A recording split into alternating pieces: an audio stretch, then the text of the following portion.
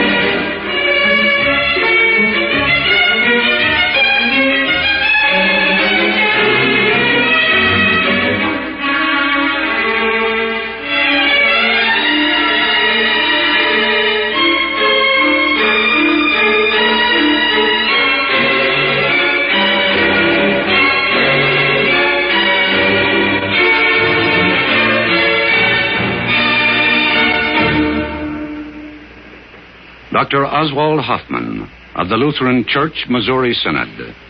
The sun rises and sets. The rains descend on the just and on the unjust. It is God's sun, His reign, His seasons, His world. With each new age, a world that is at once the object of God's creative power and of His redemptive love discovers what is ever old and ever new. The passage from birth to death, amid sorrow and joy, encumbered by responsibility and enriched by rare ecstasies. A time to weep and to mourn, a time to dance and to laugh, a time to embrace and a time to refrain from embracing.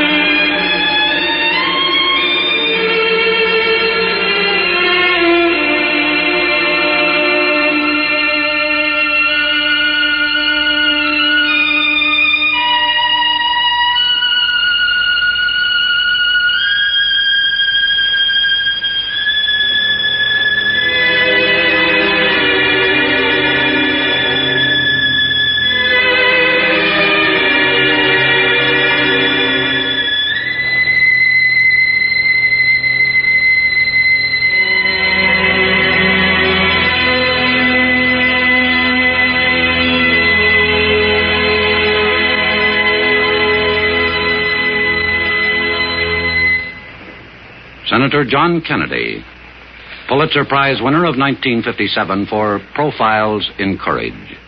We live today in an age of juxtaposition. Our capacity for destruction and for dissension mixes with our desire for brotherhood and equality among nations and men. From these conflicting forces, the future will emerge, with, we hope, an awareness of good as well as evil, of hope instead of despair. Thus our age is like that described in the Scripture, a time of hate and of war, a time to love and a time of peace.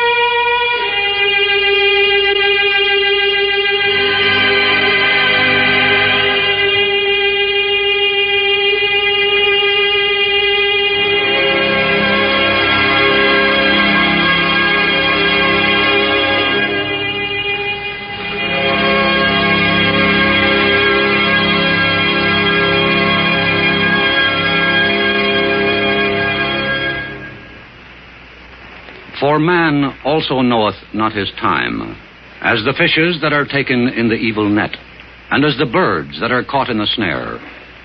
So are the sons of men snared in evil times when it falleth suddenly upon them.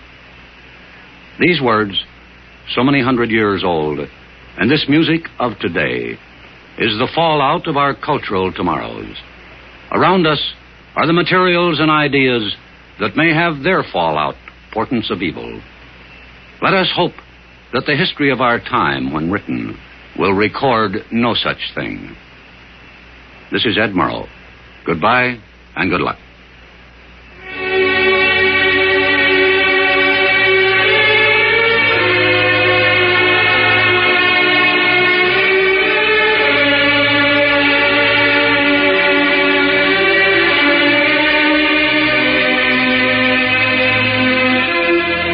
You've been listening to the CBS Radio Workshop, dedicated to man's imagination, the theater of the mind.